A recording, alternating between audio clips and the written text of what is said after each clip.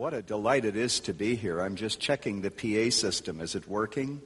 Cloudy skies and occasional showers will accompany the new weather system that has moved into most of the forecast district.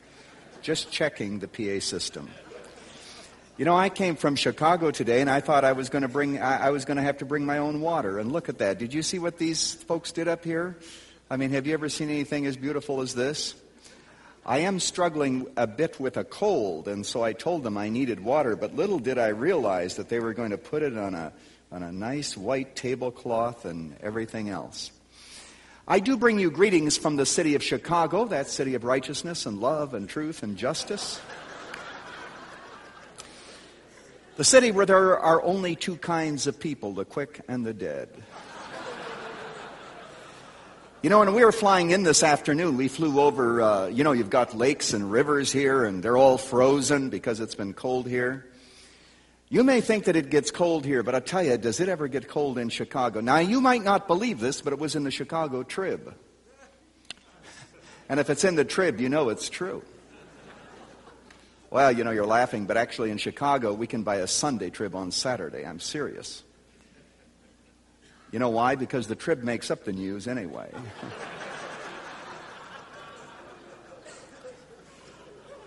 But according to the Trib, one day last winter, not this past winter, it's been a warm winter, but the preceding winter, it was so cold that some members of the Chicago City Council were actually seen with their hands in their own pockets.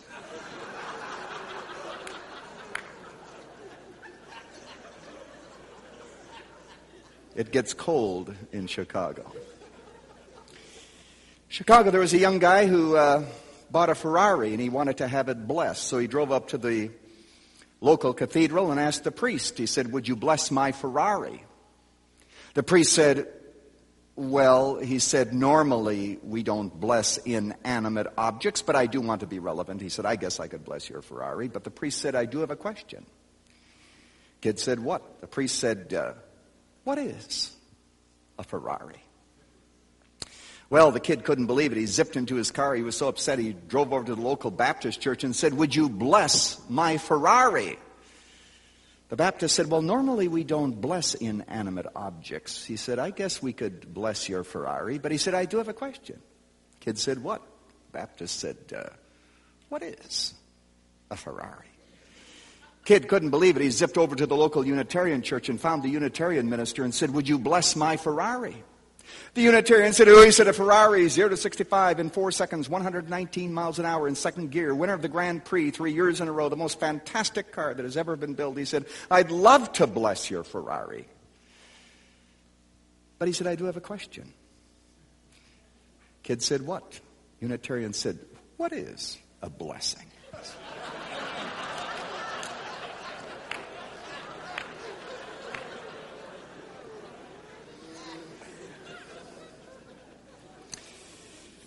Well, it's great to be here, and people have already asked me about Billy Graham. Maybe we'll give you a couple of lines tomorrow night. You know Billy? Oh, you have to wait until tomorrow? You can't wait until tomorrow? My goodness, I'm going to do it all tonight. Well, I'll have something for you tomorrow night, too. Is this good water? Is this...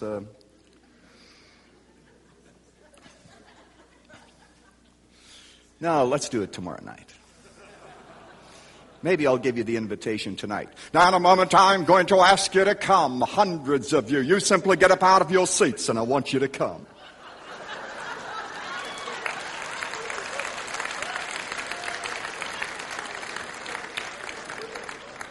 The invitation tonight, the message tomorrow. How do you like that?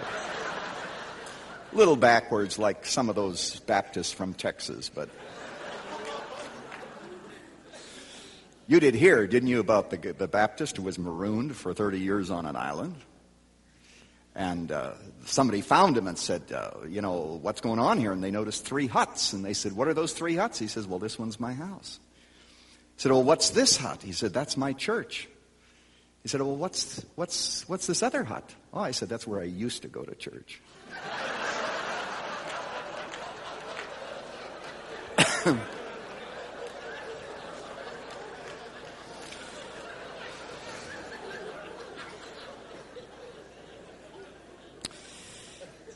Tonight, what I'd like to do is to speak to you on the topic, deceived and loving it.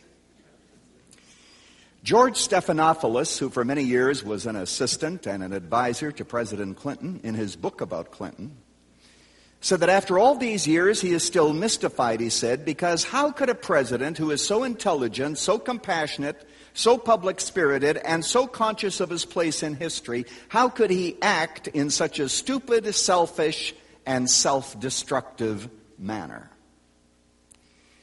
And so that's the question tonight. Why is it that people who otherwise are intelligent, brilliant, maybe even committed Christians at times act in such a foolish, destructive, and shall we say, evil manner? The answer to that question, quite frankly, is that at the end of the day, we are not governed by logic or reason. Basically, we as human beings are governed or controlled by our desires. We are desire-driven. I remember learning that as a young pastor. A couple would come in with a need, or somebody would face a problem, and you'd give them a biblical solution, and you thought, well, now that I gave the rationale, they should go ahead and obey, only to discover that at the end of the day, they did what they wanted to do anyway.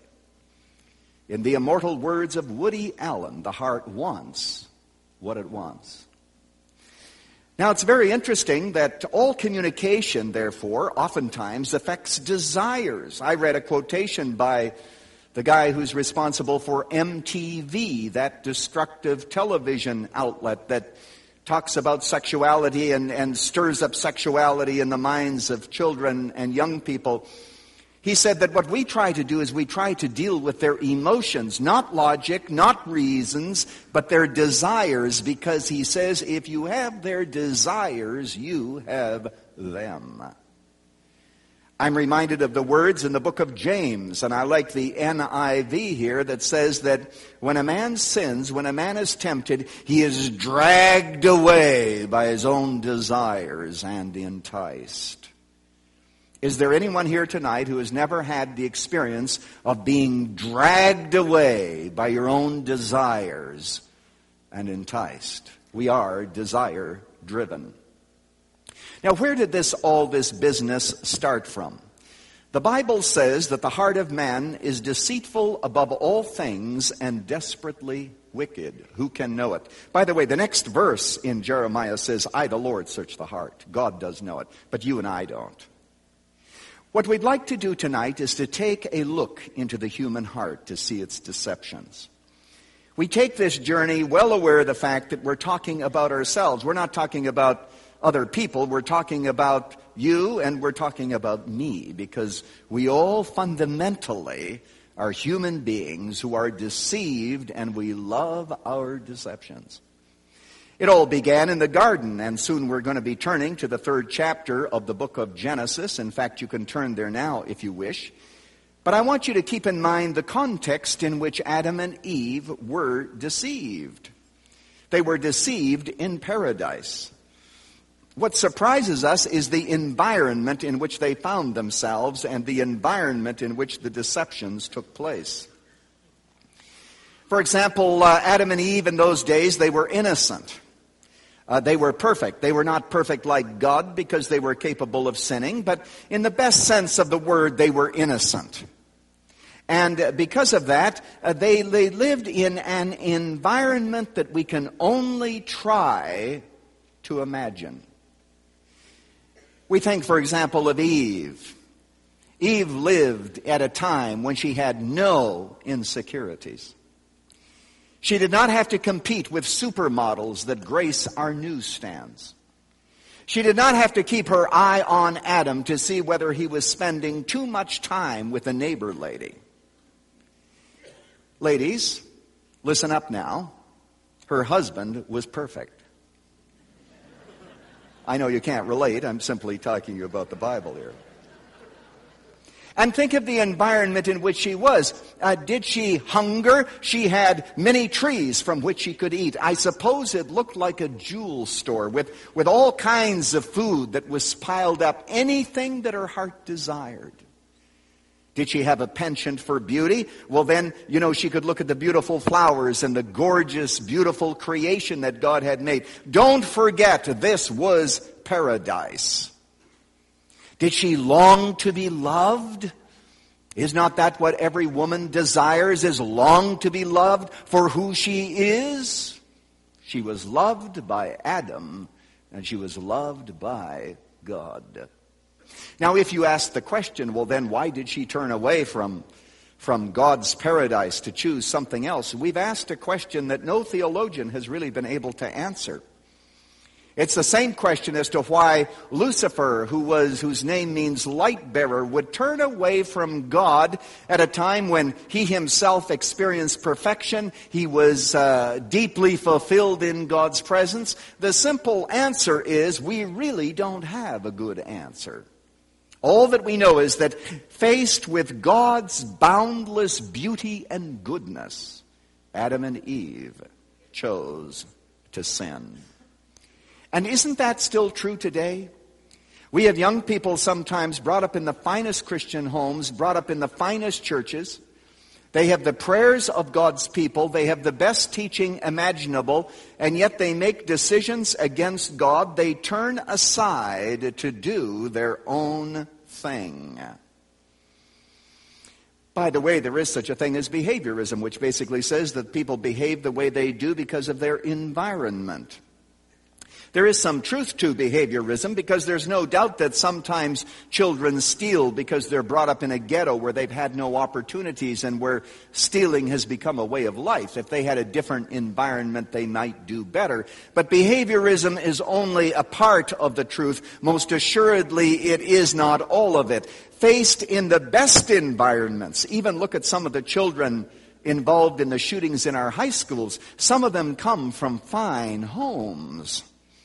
And sometimes children from fine Christian homes go into deep rebellion and evil against God.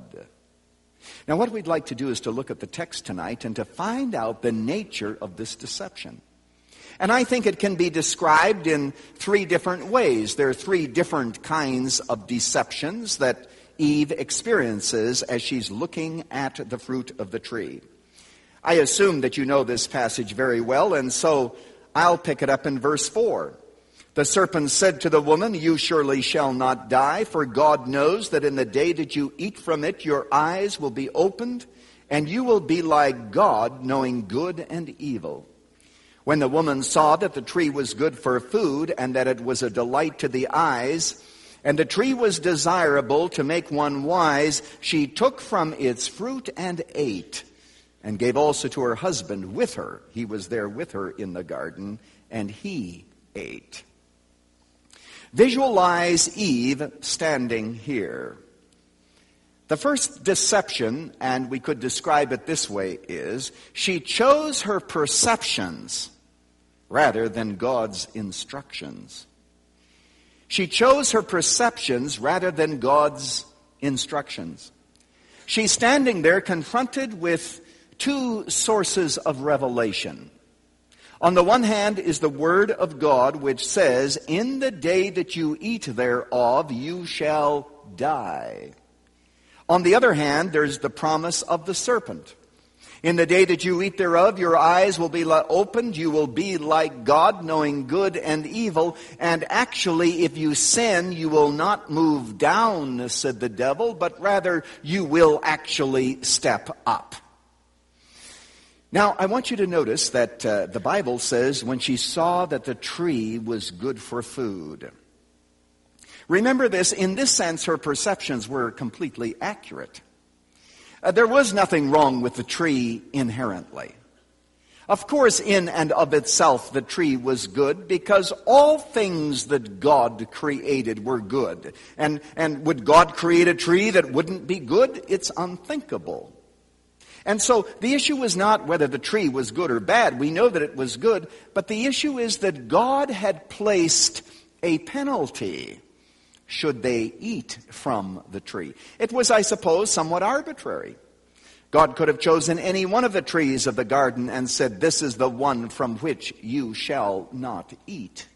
And so there she is now. She's faced with two sources of revelation, a warning from God and a promise from the serpent. I want you to notice how Eve viewed the tree.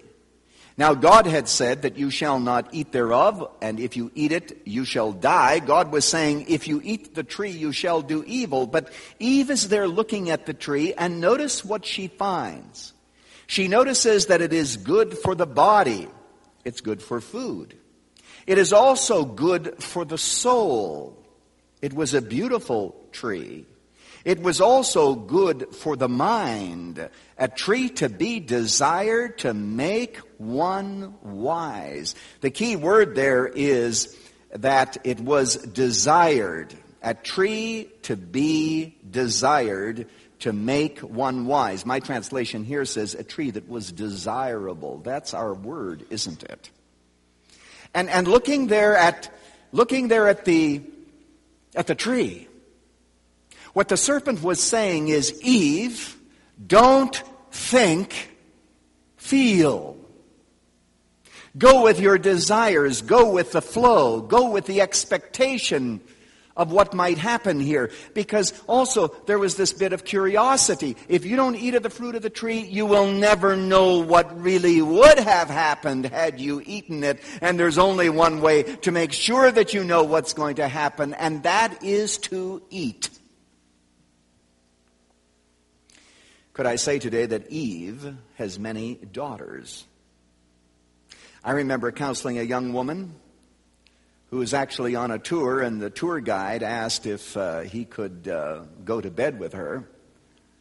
And at first she said no, but as she thought about it for a couple of days, she said to herself, if I don't, I'm going to wonder for the rest of my life what it's going to be like. And so she gave in to the temptation and, of course, regretted it and continues to regret it to this day. I think, for example, of a pastor in Chicago who relabels sin, as everyone does when he wants to follow his desires. He said that gay marriages, you've heard about this on the news, and it's just down the street from Moody Church. He says gay marriages, who could be against them? Because he doesn't say, now the Bible says they're sin, but I disagree with the Bible, and I believe that we should go ahead with these sinful relationships. No. He says, who can oppose them? Because they are holy unions. You see, my friend, sin never comes properly labeled. When the serpent comes to us, he does not tell us really what he's up to. He does not obey the truth in labeling laws. It always comes under a different disguise, always a different name. It is always turned to suit desires. And what happens is that the heart recruits the mind to justify what the heart or the desires want to do. And so it's all cloaked. My, how we cloak our sin. My wife and I have a friend, a couple whom we know, whose daughter has decided to take up and live with a married man who has a couple of children. Her parents have gone to her, friends have gone to her, and they've pled with her. They've said, look, don't you see that this is sinful? Don't you think that this is going to end badly? Don't you see that God has the best in mind for you here to pull out of that relationship? Does the girl say, oh, thank you so much for telling me? You know, this is exactly what I needed to hear, because I understand that every mile we go out from God's will, we have a mile to come back, and I've already done some bad things at this point, obviously having been involved intimately, but it's better that I pull out now than later. Thank you. I'm moving back home tomorrow. Is that what she says? No. This young lady says, you know, Mom and Dad, you taught us to be loving and to be caring people. And this is a loving, caring relationship. So who are you to speak against something that is that endearing and caring? And so what happens is the human mind is used then to justify what the heart wants to do. Because remember, Woody Allen, whom I quoted, was right. The heart wants what it wants. And so the first mistake, the first deception of Eve, standing before the tree. And Adam ate willingly, of course, and knowingly. He knew that this revelation from the serpent was not to be equated with a revelation from God, nor to be thought superior. Evidently, Eve thought that it should. And so he ate knowingly. But the first thing is that it is a matter of choosing perceptions or desires rather than God's instructions. Standing before the tree, those desires were much more present to her than the instructions that had come from God. Let's identify a second deception. If she chose her perceptions, not instructions, she also chose the serpent and not God. Now, I've already implied that apparently she thought that the words of the serpent were more to be believed. She thought that God had maybe deceived her, that he wanted to keep her down, that he wanted to limit her. Whereas if she were to simply choose to obey the serpent, there was a whole limitless opportunity there for self-enhancement and self-development. And so she chose. Isn't it interesting that from now on, not only will our desires govern us, but our desires will now become the basis for our theology. From now on, after the fall, man is always going to redefine God in a way that's going to be consistent with his desires. He's always going to find a God that is pleased with his behavior, no matter what the behavior is. As Calvin, the great theologian, said that the mind of a fallen man is an idol factory, constantly manufacturing images of God that are consistent with what he wants to do. And of course we hear people saying that today. Well, you know, my God would not be opposed to this relationship, and I just want you to know that my God would believe this, and so forth. As God is being redefined to suit whatever people want to do. Now, I will point this out very quickly. This would be an entire message, except that, did you know that in these verses we have the whole basis for what is called the New Age movement? All of the doctrines of the New Age movement in seed form we've already read here today. For example, pantheism. You say, well, where's pantheism in the text? For God knows that in the day that you eat thereof, you will be like God. You will be like God. In what sense can a man be like God? In the sense that he's the creator of the sun, the moon, the stars? Unthinkable. But if we say that everything is God, and there's the great one, and everything is God, then I am a part of that everything, you see, and so I'm God too. We actually had a photographer at Moody Church claiming that she was God. You remember Shirley MacLaine running out onto Malibu Beach shouting, I'm God, I'm God, I'm God. Aren't you glad she was wrong? In fact, you know, I've often thought that maybe the serpent was speaking directly to Shirley MacLaine here in the text. You'll notice in verse 4, and the serpent said to the woman, you, Shirley, shall not die.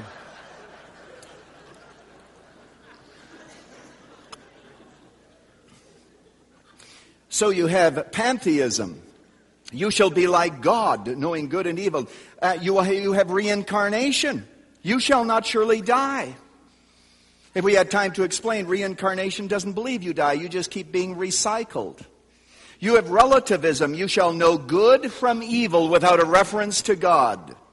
You have esotericism. Your eyes shall be opened, and every occult religion has the opening of the eyes, the enlightenment that comes through meditation or through drugs. And then you have hedonism, because she saw the fruit of the tree, and it was the desires that made her wise, the desire for her to have it, and she latched onto it. And from now on, theology is going to be built not from the top down, not on God's revelation, but humanistic theology is going to be built from the bottom up, as men are constantly going to reshape God. It's been said many times that God created man in his own image, and now man is going to return the favor. And someone has said, we have sheep for wool, we have cows for milk, and we have God to come and to affirm our every craving. So if the first deception was to choose perceptions or desires rather than instructions. The second was to go with the serpent rather than God, to accept his revelation. And from now on, one of the biggest things that Satan is ever going to do is to be giving people revelations. People are going to be having revelations. I've just finished a series of 10 messages at Moody Church on discernment. It's entitled, Who Are You to Judge? And I spoke about false teachers and false miracles and false revelations. Why? Because people are saying all kinds of things that God is saying to them. Because from now on, the serpent also is going to speak. Then third, there's another way to describe it, and that is Eve chose time, not eternity. Time, not eternity. You know, when God said to Eve and Adam, in the day that you eat thereof, you shall surely die. When God said that, have you ever realized the fact that Eve had no idea what death was? There had been no example of death in the whole universe. I'm not even sure that she knew what death was. But standing there before the tree, she had no idea that she was going to trip a series of dominoes, and those dominoes were going to have repercussions throughout all of eternity. Bitter, horrendous, ugly repercussions forever and ever and ever. She didn't know that. Because standing there in the garden, she could not foresee World War I and World War II. She could not foresee the Holocaust. She could not see the Arab-Israeli conflict. She could not see and recognize that there was going to be a hell that exists forever. All because she's going to make one decision to eat one fruit from one tree. She had no idea what the future held. I'm sure she thought that if there were any bad consequences, she'd be able to handle them. Because no one can predict the future of those consequences, and she wasn't able to. How much better would it have been if Eve, although we may argue whether or not this was possible given the complexity of God's purposes, but how much better it would have been if she had simply decided to obey God's bare word. God says, you shall not eat of it, even though I have this promise from the devil about how wonderful it's going to be. I'm going to go with God no matter what, because at the end of the day, only God knows the full consequences. Only God knows the future. Only He is the one who holds these things in His hand, and I'm going to believe God no matter how foolish it seems in the presence of a serpent who's talking. Do you realize today that one of the things that we need to do is to help young people to understand something? It is best to obey God. As a matter of fact, even if you're selfish, you should obey God. Because it's not only is it best for God that you obey Him, it is best for yourself that you obey Him. Because God holds the consequences and the future in His hands. And so obedience to God is the best thing. You never know where the consequences of sin will pop up. You know, when you try to hide the consequences of sin, it's like trying to keep a basketball that's full of air in the ocean. Somehow it comes up over here, and you push it down over here, and it's over here, and it's over here, and it's over here. And you want to control the whole thing, and you just can't. Consequences of sin are haphazard, unpredictable, and oftentimes land in places that you and I would have never even suspected. We simply cannot predict the consequences of sin. I remember one day in Chicago, it was in July or August possibly, I ran out of windshield washer fluid. And I thought, well, you know, regular water is better than nothing. And so I just filled it with water. That was fine. But then I remember one November hitting that windshield washer button, and suddenly a film of ice covered the whole windshield. That's the way sin is. That's why the Bible says, he who covers his sin shall not prosper, but whoso confesseth and forsaketh them shall find mercy. And God has His way of having sin bubble to the top, particularly sins with which we do not want to deal. Now, What I'd like to do is to take this passage of Scripture and apply it to sexual temptations for just a moment. Now, I need to explain that Adam and Eve's temptation was not sexual. But I think it is in the realm of sexuality that we are most willingly deceived. It is here that we are deceived because we want to be deceived. We put ourselves in the path of temptation because our sexuality touches the deepest part of us. Therefore, it becomes the area in which we are most easily led astray. The Apostle Paul, when talking in 1 Corinthians chapter 6, verses 9 and 10, said, "Do not be deceived." And then he talks about all those who cannot enter into the kingdom of heaven. And Paul uses that word, "don't be deceived," because you and I, we long to be deceived. We are deceived and we love to be deceived. We tell ourselves lies that we want to believe. First of all, we rename the sin, and then we downplay the consequences. Let me give you two lessons that Eve teaches us in the experience of the garden that teaches us about our sexuality. First of all, number one, we've already emphasized it. Because you can't foresee the consequences of sin does not mean that there will not be any. Let me say that again. Just because you can't foresee the consequences of sin does not mean that there won't be any. There are people who are involved in immorality of various sorts who say, "I can contain the consequences." We have decided that we are going to keep our sin hidden. We are armed with a full pack of lies to make sure that if anybody suspects, we have a good alibi. We're going to put the lid on this, and we're going to be able to manage this sin. And even though you think you can predict the consequences of sin, you simply can't.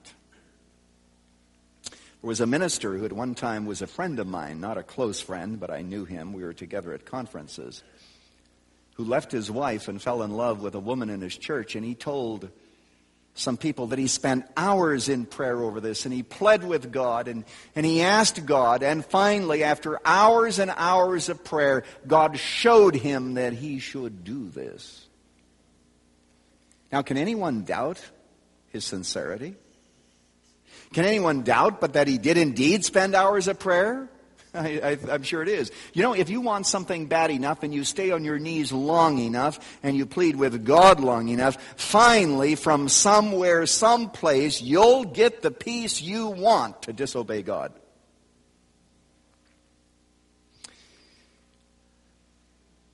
One of the reasons, by the way, this is no extra charge. We won't even take another offering tonight, I don't think. Is that when you get two people together, you know, there was a revival movement that was really effective of the Lord, but as a result, there was immorality that took place, because if you get a man and a woman who are not married to each other and they become soulmates spiritually, the desire for physical intimacy is going to be strong and overwhelming. And so we need to be very, very careful in this area. Let me give you a second lesson. Even beautiful fruit, if forbidden by God, incurs judgment. Even beautiful fruit, if forbidden by God, incurs judgment. I mention this because there were two lesbians from Christian families. And here, I'm not preaching against lesbianism and homosexuality as if it's the only sins. My whole mind and heart was greatly changed many, many years ago when I spoke at an Exodus conference and you talked to these people. You know that about 85% of all lesbians were molested by men. So let's not be pointing fingers here, except to say this, that these two ladies, they said to their parents, "Our relationship is so beautiful that we know that it is the most beautiful thing there could possibly be. In fact," they added, "we're more certain about its beauty than we are about anything else."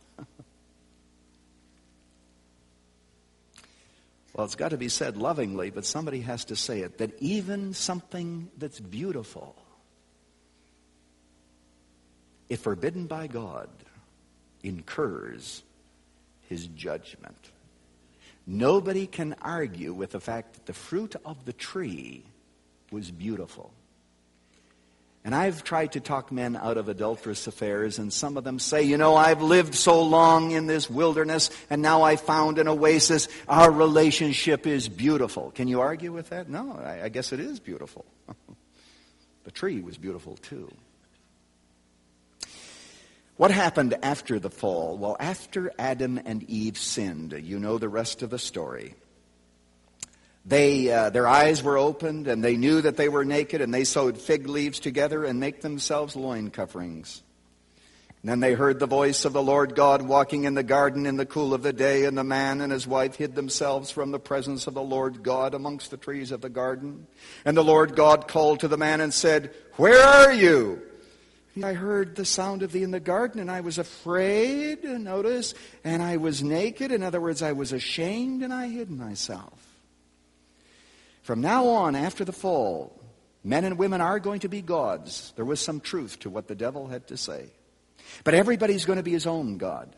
And I'm going to be my God, and because I'm my own little God, I'm going to protect my turf. And you're going to be over here, and you're going to be protecting your turf. And the person over here is going to be protecting his turf. And God help us if our turfs collide. Because now narcissism is going to be born. Narcissism means that I'm going to interpret everything in relationship to myself. All the information that comes to me is going to be dissected on the basis of two fundamental questions. Number one, how does this make me look? Number two, how does this make me feel? The true narcissist is going to say this. Here it is. He says to his wife, he says, you know, Mrs. Jones down the street, boy, that was good cake she baked. And the narcissistic woman is going to say, well, what about the cakes that I bake? You never comment about the cakes that I bake. Why are you commenting about... And so arguments are going to begin. I can imagine it here in the garden. Adam speaks first. He's talking to his wife and says, why in the world did you eat of the fruit of the tree? Didn't you understand that God said we're not supposed to eat of it? And she said, I can't believe I'm hearing that from you. You were standing right beside me. If you were such a big man and you thought I wasn't supposed to do it, why didn't you tell me not to? The man blamed the woman blamed the serpent, and the serpent didn't have a leg to stand on. I want you to notice what Adam said to God. He says, the woman, watch my hands now, the woman whom thou gavest me. This weak-willed woman whom you gave to me, she took of the tree. And then what's a guy supposed to do when this happens? Of course I took of the tree and ate. I want you to notice that Adam blamed his wife, even though there wasn't a chance in the world that he had married the wrong one. Did you notice that? You'll notice that they sewed fig leaves. From now on, appearance is going to be everything. And especially in rich cultures, the fig leaves that you wear, how much of the body should be shown, how much of it should not be shown, the shape of the body, how you come across to people is going to be an obsession with people. Everyone is going to be jockeying for opportunity. And if you outdo me, I will try to do you in. I will, if you do better than I will sustain narcissistic damage. And as a result of that, I'll do you in when I have a chance. And all of this is going to become, self-protection is now going to become an absolute obsession. So nobody is going to know what's inside of me. In world A, I can be a Sunday school teacher, a nursery worker. I can do all of these things and have an impeccable reputation. In world B, I can be an adulterer. I can be molesting my daughter. But world A and world B are not going to be allowed to ever meet. And I'm going to compartmentalize my life like this. And woe betide the person who wants to bring me to the light, because I will destroy them. I will do everything to make sure that I'm protected by myself. And I will hurt all the people around me, and I will destroy the people around me in order to be protected. That's the nature of the human animal. By the way, I was talking about you, wasn't I? And me.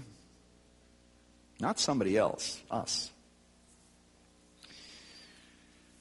I don't know if I should talk about this tomorrow. I know that one thing was listed. I don't know if that's in concrete or not. I was thinking of talking about the controlling personality tomorrow, but then it dawned on me there might not be any in Iowa.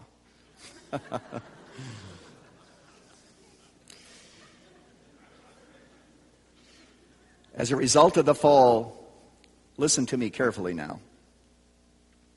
As the result of the fall, it will be absolutely impossible for us to see ourselves in true light. We will even destroy people around us to protect ourselves. And we'll be obsessed with that protection. And we won't know how we come across to other people. You know, most people have no idea how they come across to other people. I see this all the time. Somebody's working over here and he's doing a very poor job, and he thinks that if he leaves, the company's going to collapse. And you say, you know, where's this guy coming from? I mean, doesn't he see that he's incompetent? No, he doesn't see that he's incompetent. He's the hub that runs the whole wheel. And you remember out on the farm, and this gets pretty close once you get to Iowa. You remember the skunk? The skunk emits all of that odor. And so far as we know, to himself, he thinks it's Chanel No. 5.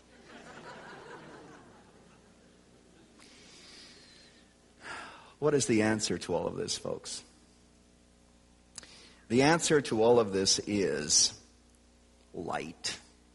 Light. Light means that I allow the light of God's Word and the blessed Holy Spirit of God to search me. It means that I spend time in God's presence and give Him plenty of time, not a little prayer. That I give Him plenty of time to expose me in His holy presence, and by His grace I deal with everything that He brings to my attention. You see, light reveals who we are. If we walk in the light as God is in the light, we have fellowship one with another. You have fellowship with me, I have fellowship with you, but we also have fellowship with God because light means that the hidden places are exposed, and oh, how difficult it is because of shame and other things, how difficult it is to be brought into the light and to be exposed. It reveals who we are.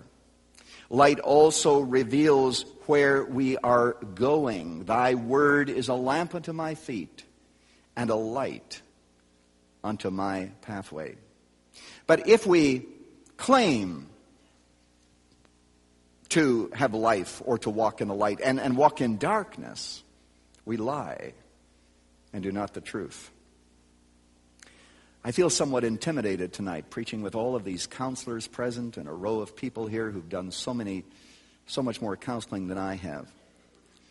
But I would think that at the end of the day, what we as counselors have to do is through our own humility and brokenness to be so broken that we can take other people and help them bit by bit to come to the light of God and expose the things of darkness. And that might be things that they have done, but it also might be things that have been done against them. Because either way, light brings healing. And so we walk in truthfulness. We walk in truthfulness and light even when it costs us. Even when it costs us perhaps our reputation. Even when it costs us money. Even when it costs us indicting. We might indict ourselves. Not here, but I'm sure at Moody Church. There are probably people present who have done things that are crimes for which they'd have to go to jail if it were exposed. And I'm thinking of a man, for example, who filled out a form that said that he was injured while on work, and so he's getting workman's compensation till the day he dies. Actually, it didn't happen at work. It happened when he was out hunting. The minister, this was another situation, not mine, but the minister said to him, you know, don't you think you should come to the light and go to the compensation board and admit the truth? He said, are you crazy? Do you think I want to go to jail? I know this has to be said lovingly, but there are some things that are worse than jail. And one of them is to be out of fellowship with a living and a true, holy God. Do you remember, I think it was Robert Fulghum, I may be mispronouncing that, whose book, Everything I Ever Knew I Learned in Kindergarten, was, I think, a bestseller a few years ago. In it, he tells the story of kids playing in leaves. and how the kids would play hide and go seek. And there'd always be some kid who would hide so well that nobody could find him. And Fulgrim says that he was looking out the window one day and he saw this kid hide so well that nobody could find him. And, the kids eventually gave up. And he said, I felt like going out there and shouting, "Get found, kid!" and scaring the living daylights out of him. We live in a world with such brokenness and with such sin, don't we? As a result of that, people are hiding. And it's your responsibility and mine to lovingly lead them and to say, it's time to get found. From behind the trees, from behind the fig leaves, from a life of shame, get found. And the scripture says, search me, O God, and know my heart. Try me and know my thoughts, and see if there be any wicked way in me, and lead me to the way everlasting. If sin is darkness, the gospel and God's word is the light that must shine upon our hearts and those to whom we minister. Let's pray.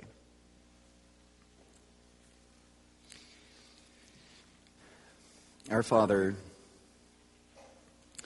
we are such deceitful creatures.